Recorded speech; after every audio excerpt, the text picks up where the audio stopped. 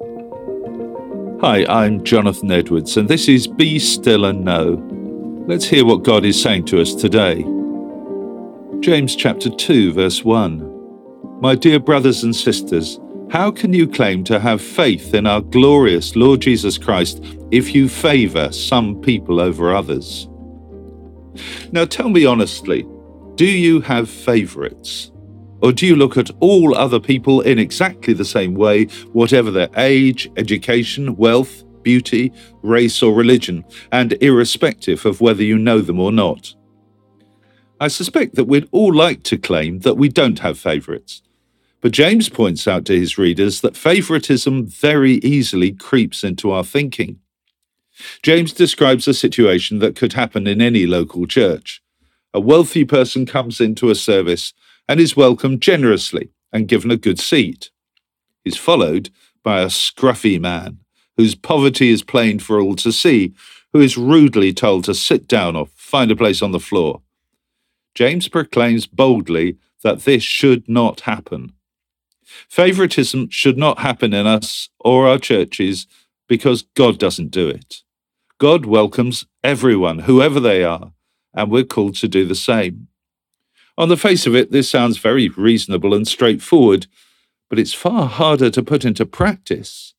We all have preferences, and we all get on with some people better than others.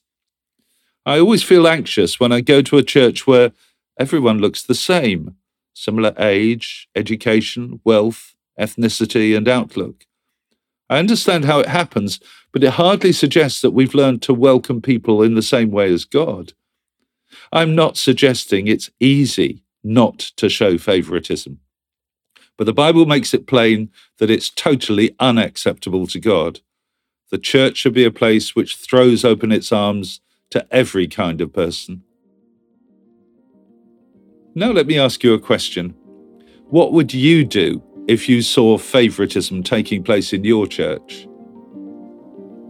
And now let me pray with you. Lord, forgive us if we've allowed favouritism to creep into our thinking.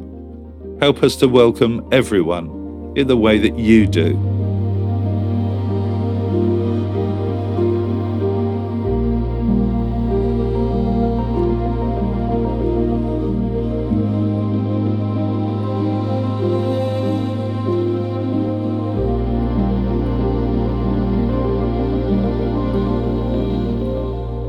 Amen.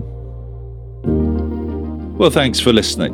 I do encourage you to join me every day for Be Still and Know here on Premier. And don't forget that the talks are also available on podcasts, which you can access at any time. If you'd like to receive a free copy of our magazine, Voice of Hope, which contains all of these devotionals and a great deal more besides, please visit premier.org.uk/Voice of Hope.